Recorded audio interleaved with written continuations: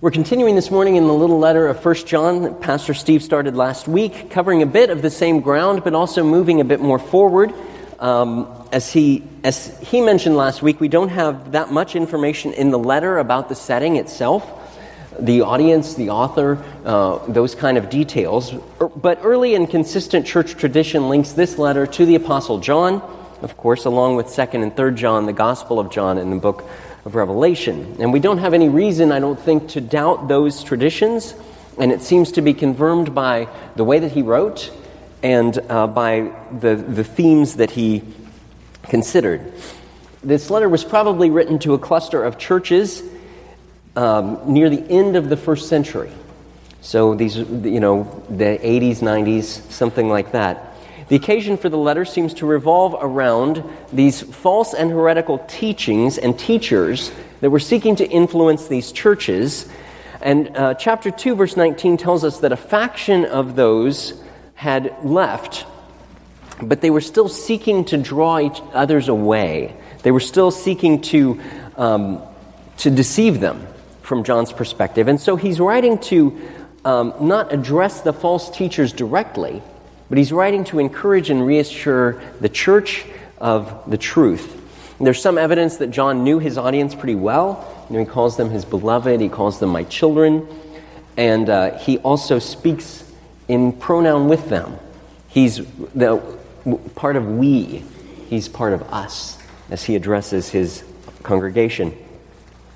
Finally, it's important to mention, as Pastor Steve mentioned clearly last week, that John is writing as an eyewitness. He's speaking from his own personal experience about Jesus. He begins the book that way, that he's drawing on what Jesus actually taught him in order to give accurate testimony of what's true. And those first few verses there describe John's personal experience with Jesus and how that is what has changed his life and made him write this letter to these churches. So turn with me, 1 John chapter 1. It's on page 862 if you're using a pew Bible. And there's a sermon outline, of course, in the bulletin. Let's read it together. Verse 5, chapter 1. This is the message we've heard from him and declare to you. God is light. In him there is no darkness at all. If we claim to have fellowship with him, yet walk in the darkness, we lie and do not live by the truth. But if we walk in the light, as he is in the light, we have fellowship with one another, and the blood of Jesus, his Son, purifies us from all sin. If we claim to be without sin, we deceive ourselves, and the truth is not in us. If we confess our sins, he is faithful and just, and will forgive our sins and purify us from all unrighteousness. If we claim we have not sinned, we make him out to be a liar, and his word has no place in our lives. My dear children, I write this to you so that you will not sin. But if anybody does sin, we have one who speaks to the Father in our defense, Jesus Christ, the righteous one. He is the atoning sacrifice for our sins, not only for ours, but also for the sins of the whole world. Please pray with me. Father, as we come to your word, we want to come as people who have need of it and who need to learn from it, as people who have been changed by it and need to be changed by it. And we ask that you would speak to your people this morning. You would remind us of what's true, and you would encourage our hearts. And we pray it in Jesus' name. Amen. Our passage this morning is about sin and about how these false teachers at the time of the letter were minimizing sin or denying the fact of its consequences. And as you think about it, what a relevant message for us and for our culture today. On the one hand, in our culture today, sin has become sort of an unfashionable word. It's really used only in religious circles with any seriousness. No one outside of those who are connected with faith somehow would talk about something being sin or not sin. It's kind of like righteousness. It's a churchy word that doesn't have any context in our culture in a positive way. And even worse, sin has become something of a descriptor of something like a guilty pleasure, right? This sinfully delicious chocolate, for instance, right? This adds to the temptation and makes those who resist its lures seem kind of silly, right? You don't want to be stuffy. You don't want to be, holier than thou. It's just chocolate, right? But it's sinfully delicious chocolate, right? So this word that we think is very important and that the Bible speaks about, that we take seriously, this thing that Jesus died to save people from, is used in our culture in this sort of marketing way to make us want to give into it, right? To make us want to participate in this or enjoy it. Sin is a word that has lost its power. And we need to think about how to communicate the idea of it clearly. Because the biblical picture is that sin is the word that describes everything about how things are not the way they're supposed to be. I'm reading a book in which the author's chapter on sin is entitled "The Crack in Everything." As he looks at the world and tries to describe it from a post-Christian perspective, that's how to describe it. It's the crack in everything. It's the way that everything is broken. As we get to our passage, we see that the biblical doctrine about sin, though, derives first from having a foundational understanding of who God really is in verse 5. This is the message that we've heard from him and declare to you: God is light. In him there is no darkness at all. Speaking as one who heard this directly from Jesus, John teaches that God is light. In him there is no darkness at all. And we don't have record of Jesus saying this exact phrase in the Gospels, but of course it certainly fits with all that Jesus taught about the nature of God, that God is holy, that God is righteous, that God is perfect in all of his ways, that there are no imperfections in God.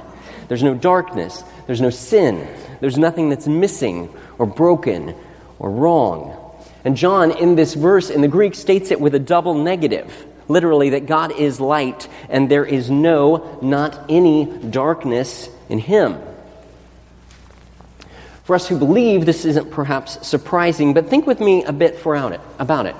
Foundationally, at the bedrock of any true description of the reality of the universe, comes this truth about the nature of God.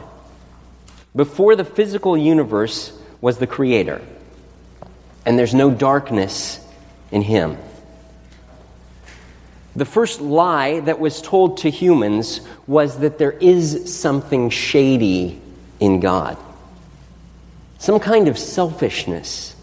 A sense that he's withholding something good from us. A sense that he's being just a tiny bit of a bully or a killjoy, or a bit uptight about the rules, or a bit less than benevolent ruler. Right? That seed of doubt, then, has been multiplied out all throughout human history. That God is uptight. That God is worried about the wrong things. It's a starting point, a common starting point for atheists, right? That the Christian God revealed in Scripture is riddled with darkness. That he rules unfairly. That he's really actually, from our view, incompetent to rule the world, right? He's messing things up. He's uptight about all the wrong things. And he's the ultimate in arrogant because he wants everybody to worship him. Right? So they malign his character, and they misuse his words, and they shake their fists at him. But the starting point is wrong. He is light. They are in darkness. He is straight. They are bent. They're warped. They're twisted. But God is light. And there's none at all darkness in him. Everyone is thus demonstrably sinful. Right? We're cracked and we're broken because God is none of those things. We only understand that by comparing ourselves to him. So from this foundation, John begins to describe the three false claims that deny sin, that deny its power and its consequences. And these must have been connected in some way to the teaching of these false ideas that he's trying to refute. But it's interesting in the language as well that John puts himself in it. If we claim. John doesn't say if they claimed. He says if we claim. Because he understands that these are natural human responses to the reality of sin in the world and the way people want to avoid it. Verse 6. If we claim to have fellowship with him, yet walk in the darkness, we lie and do not live by the truth. The idea of fellowship, of course, began in verse 3. We talked about it a bit last week. Fellowship means to share with someone in something. So it's a broad concept used in various ways to describe working together, getting along, partnering in a goal, sharing provisions for the needs of others. The particular idea in the context of the church and this letter, I think, is described as the living bond in which the Christian stands. The living bond in which the Christian stands. That's fellowship. So these false teachers are claiming that in some way, walking in darkness is not incompatible with following God. In other words, they're denying that sin breaks fellowship with God, denying that sin is a big deal to God or that it affects our relationship with Him in any way. And we hear it in our day maybe like this. Well, why can't God just forgive anyone? I mean, right? It's His job to forgive sins, right? It seems silly to people that if God can do anything, why can't He just get over this idea of sin and wipe the slate clean by His fiat power, right? It seems silly to people that God gets all upset about sin, and silly to them that Christians get upset about sin too. In reality, that kind of attitude is kind of like saying things like this. So what if someone came into your house and smashed up your stuff? They took everything that they wanted, that you owned, they drove off with your car after senselessly beating you up and doing whatever they wanted with everything that was yours. So what, right? I mean, so what if someone took your identity and did all kinds of terrible things and you ended up with a life sentence in prison because of it? I mean, so what, right? So what if we, someone accidentally bombed a village during a wedding and thinking instead that it was a gathering of enemy insurgents? I mean, so what, right? If your kids that you loved and you raised and you sacrificed for their whole lives, they walk away from you and they curse you and they never speak to you again. I mean, what are you so upset about? Right? I mean, life happens, right? Come on, get over it. People don't believe that sin is an affront to God. That sin is first and foremost an expression of rebellion against Him. And if we don't recognize that sin is an affront to God, that He knows and He feels the deep disturbance in everything good in His perfect creation that this crack in absolutely everything has made. If we don't recognize that sin is an affront to God, then we don't think it's a big deal. But God knows and God feels how broken our world is because Jesus lived it. And He took it upon Himself. All of it.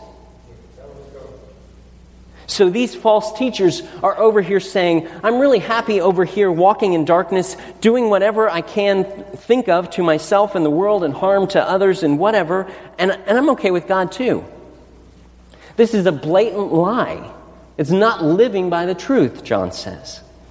We can't pretend that darkness and light are compatible just because it's convenient to us, because that's the way we want to live. Right? Hear these words from the Gospel of John, chapter 3. This is the verdict. Light has come into the world, but men loved darkness instead of light, because their deeds were evil. Everyone who does evil hates the light, and will not come into the light for fear that his deeds will be exposed. But whoever lives by the truth comes into the light. And that's what John begins to describe here in verse 7. But if we walk in the light, as He is in the light, then we have fellowship with one another, and the blood of Jesus, His Son, purifies us from all sin. Instead of denying that sin breaks our fellowship with God, the truth is that walking in the light means that we can be purified by the blood of Jesus and we can have fellowship with one another. But this is hard, right? As John 3 told us, we shirk back from the light because in some deep down kinds of ways we love the darkness because our deeds are evil and we don't want them exposed. Sin has more power when it's hidden. And if you believe the statistics about the church in America today, there's a lot of sin that we desperately want to keep hidden. Crisis-level amounts of sin. If you read the statistics. Addictions to substances and pornography and the American dream. Hatred of neighbor, of brother and sister in the church, of spouse, of ourselves. Unforgiveness, bitterness, envy, and strife. Church splits that we call church plants, right? We could go on and on and on. We want to keep things in the dark. But the solution is to walk with God in the light. The solution to fellowship with each other. Solution to the forgiveness of sins. The second false claim here is denying that sin actually makes a person guilty in verse 8. If we claim to be without sin, we deceive ourselves and the truth is not in us. The NIV says if we claim to be without sin, literally it's if we claim to have no sin, we deceive ourselves. The idea of having sin in John's gospel actually means to be guilty of sin. And there are a number of references in the bulletin from the Gospel of John that describe this, that use this language and describe this understanding of how what he's talking about is denying that sin makes us guilty, denying that we have guilt because of it. The claim is that we're not really morally responsible. The idea is that sin doesn't taint us or stain us. So it's connected to the first claim, but it's a little bit of a shade different. It's the idea that sin doesn't make me guilty, and thus it doesn't really have any significant consequences. But of course, consequences are a part of life. I was coming out of the church driveway here a few months ago. In the middle of the day, I was getting ready to make a right onto Birdsville Road. There's no stop sign, but I was stopping anyway because I was changing the music or looking at my phone or something. And I looked to the left when I pulled up, and I didn't see any cars. And so I started to kind of ease out a bit before I had kind of completely looked up again. And right in front of me was a guy on a bicycle. And I don't know where he came from. And I felt so relieved that I didn't just pull out. It was, I had looked that way. I hadn't seen any cars. I don't know where he came from, but I very easily could have hit him. And I was a bit kind of shaken up by it because I began to think about what would have been the consequences in my life of being guilty of hitting this guy with my car who was riding by on a bike. What are all the different ways that my life could take and have a completely different turn at that moment if I had been guilty of hitting him and hurting him or killing him? You just could start to spin out the consequences, right, in a whole host of anxiety-inducing ways. And of course, I'm so grateful that the Lord spared me and him of that whole experience. And we all can think about things like, parallel stories in our life, but it gets us thinking about the consequences and about the domino effect of life. How small sins can spin out big consequences. How guilt goes part and parcel with sin. Guilt today in our culture is a bad word, isn't it? Guilt is the thing that we should try to explain away or spend a lot of time and money with a counselor who can tell us that we're really okay. Right? For our culture, that's what guilt is. Guilt is the thing we got to get rid of. The idea is in our culture that all guilt is false guilt. And of course, there is false guilt that we shouldn't feel, especially as believers who know the forgiveness that we have in Christ. But our culture, thinks this idea that guilt is wrong. Guilt is the problem. Guilt makes you crazy. Rather than seeing that there's a reality behind the feeling of guilt, that's a warning, that says seek a Savior, that says change your direction. You feel guilty for a reason. Guilt isn't the problem. Guilt is a symptom. Guilt is showing the problem, right? And so these false teachers are saying, no, we got to get rid of guilt. Guilt isn't a part of it. sin doesn't make us guilty. John again refutes the heresy in verse 9. If we confess our sins, He's faithful and just and will forgive us our sins and purify us from all unrighteousness. The solution to the guilt and consequences of sin, to this fact that we have sin, is to confess our sins. Literally in the Greek, confess means to say the same, to agree. In the context, it's making clear that confession is agreeing with God about the sinfulness of our sin and that it makes us guilty before Him. And confession, again, kind of like walking in the light. Like, confession seems like that might be kind of an easy thing to do. Like, all I have to do is admit that I was wrong, and I can be let off the hook.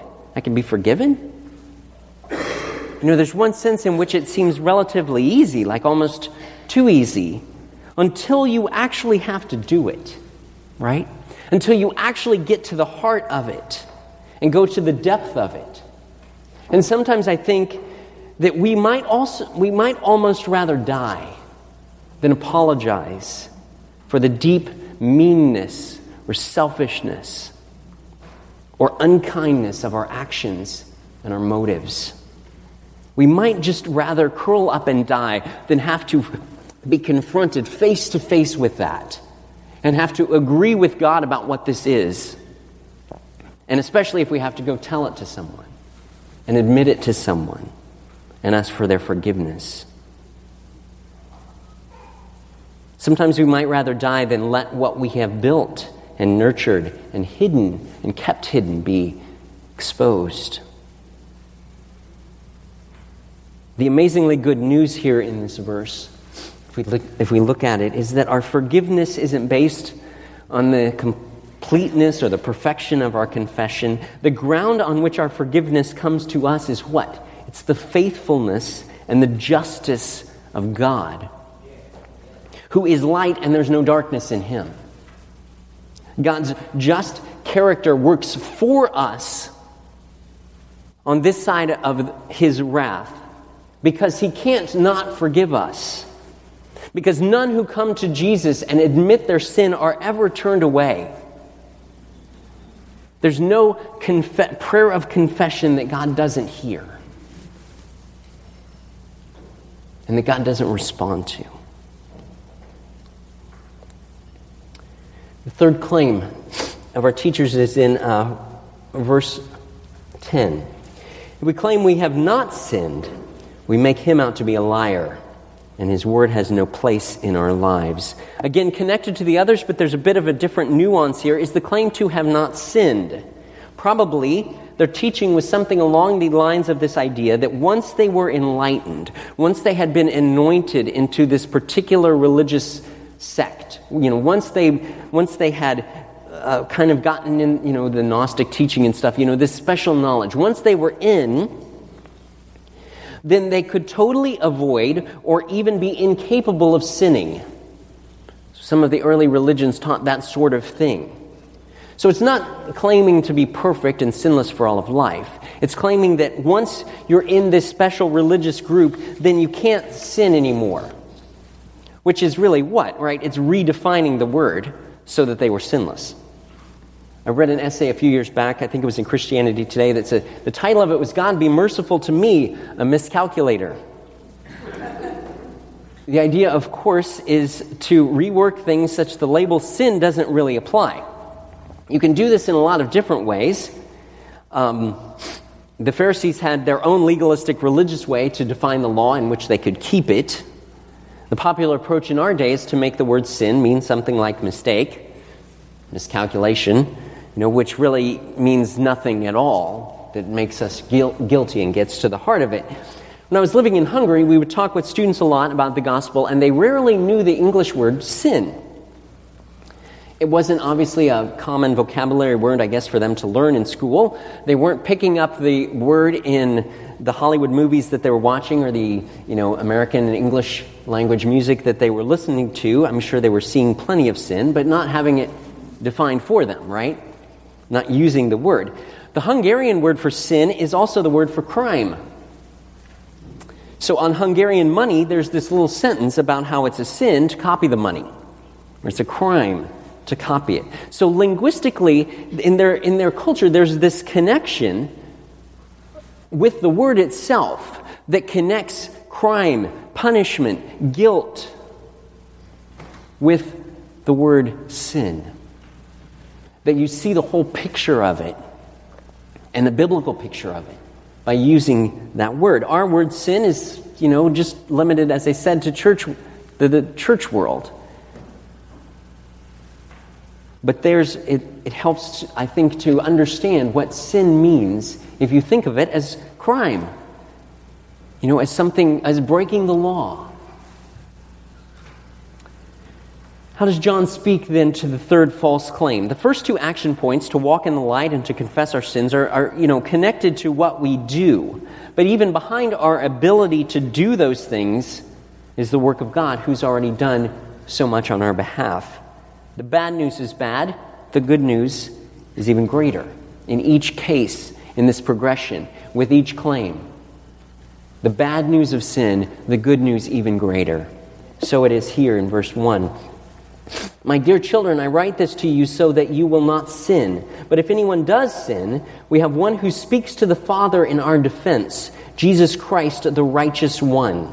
He is the atoning sacrifice for our sins, and not only for ours, but also for the sins of the whole world. Obviously, John doesn't want to explain this in a way that gives license to sin. His point is to restrain sin, and to say, how bad it is, that they're wrong in minimizing it. But having a right view of sin, of course, means that every human will fall into it. And so by contrast of denying that we've sinned, John teaches us the really, really good news that when we sin, there is already one who speaks for us. Jesus Christ, the righteous one. So even when we're guilty, we have an advocate. That's what the word means. Someone who speaks in your defense. Someone who is your helper. It's the same word that's used that Jesus used to describe the work of the Holy Spirit in John 14-16. This idea of the paraclete, the helper, the one who comes alongside, the advocate. So this is the role of Jesus before the Father for us. Advocating for our behalf. Advocating for us on our behalf. He is the atoning sacrifice. Some Bibles, perhaps your translation reads propitiation, which is a church language word worse than sin, meaning to appease an angry deity. In the pagan religions of the day, propitiation was like bribing the gods to give them gifts and sacrifices so that they won't be mad at you. You remove their wrath by giving them something they want. John doesn't mean it, of course, in that way. He uses it with a sense of irony or a twist here to describe the character of Christian propitiation. John Stott said it this way: Christian propitiation is an appeasement of the wrath of God by the love of God through the gift of God. The appeasement of the wrath of God by the love of God through the gift of God. His wrath is averted not by any external gift, but by his own self-giving to die the death of sinners. This is still Stott here. This means he has himself contrived by which to turn his own wrath away.